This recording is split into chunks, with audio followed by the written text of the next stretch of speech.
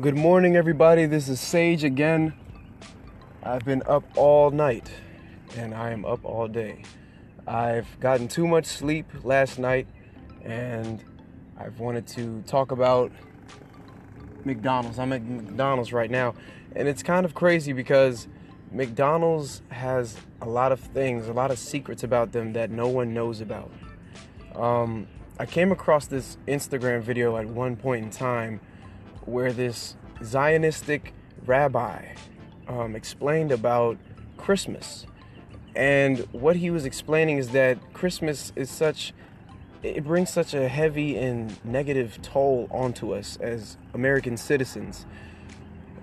And the reason why is because of the satanic ritualistic things that they do to the people that are out in these streets.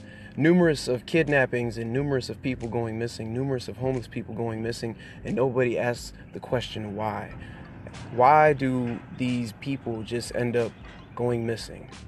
Well, part of the reason is because they are being sacrificed in these satanic rituals, similar to the ones in the movie Hostel or any other movie that deals with the dark web and Bitcoin and live torturing. These are things that some people like you and I may have bypassed.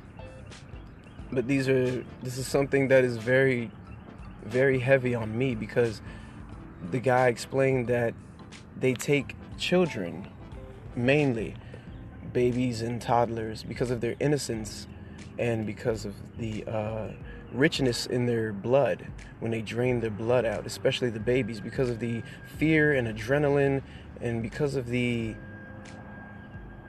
extensive and majestic emotions coming out of one spirit that is nothing but pure.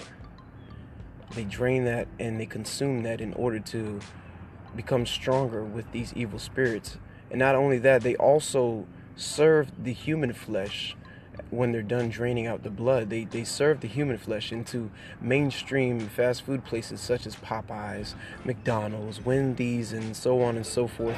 So people, I just want to let you know, and I also want to ask you, what is it that you're putting inside your system, and are you aware of it? That is the question of the day. I am Sage, signing out.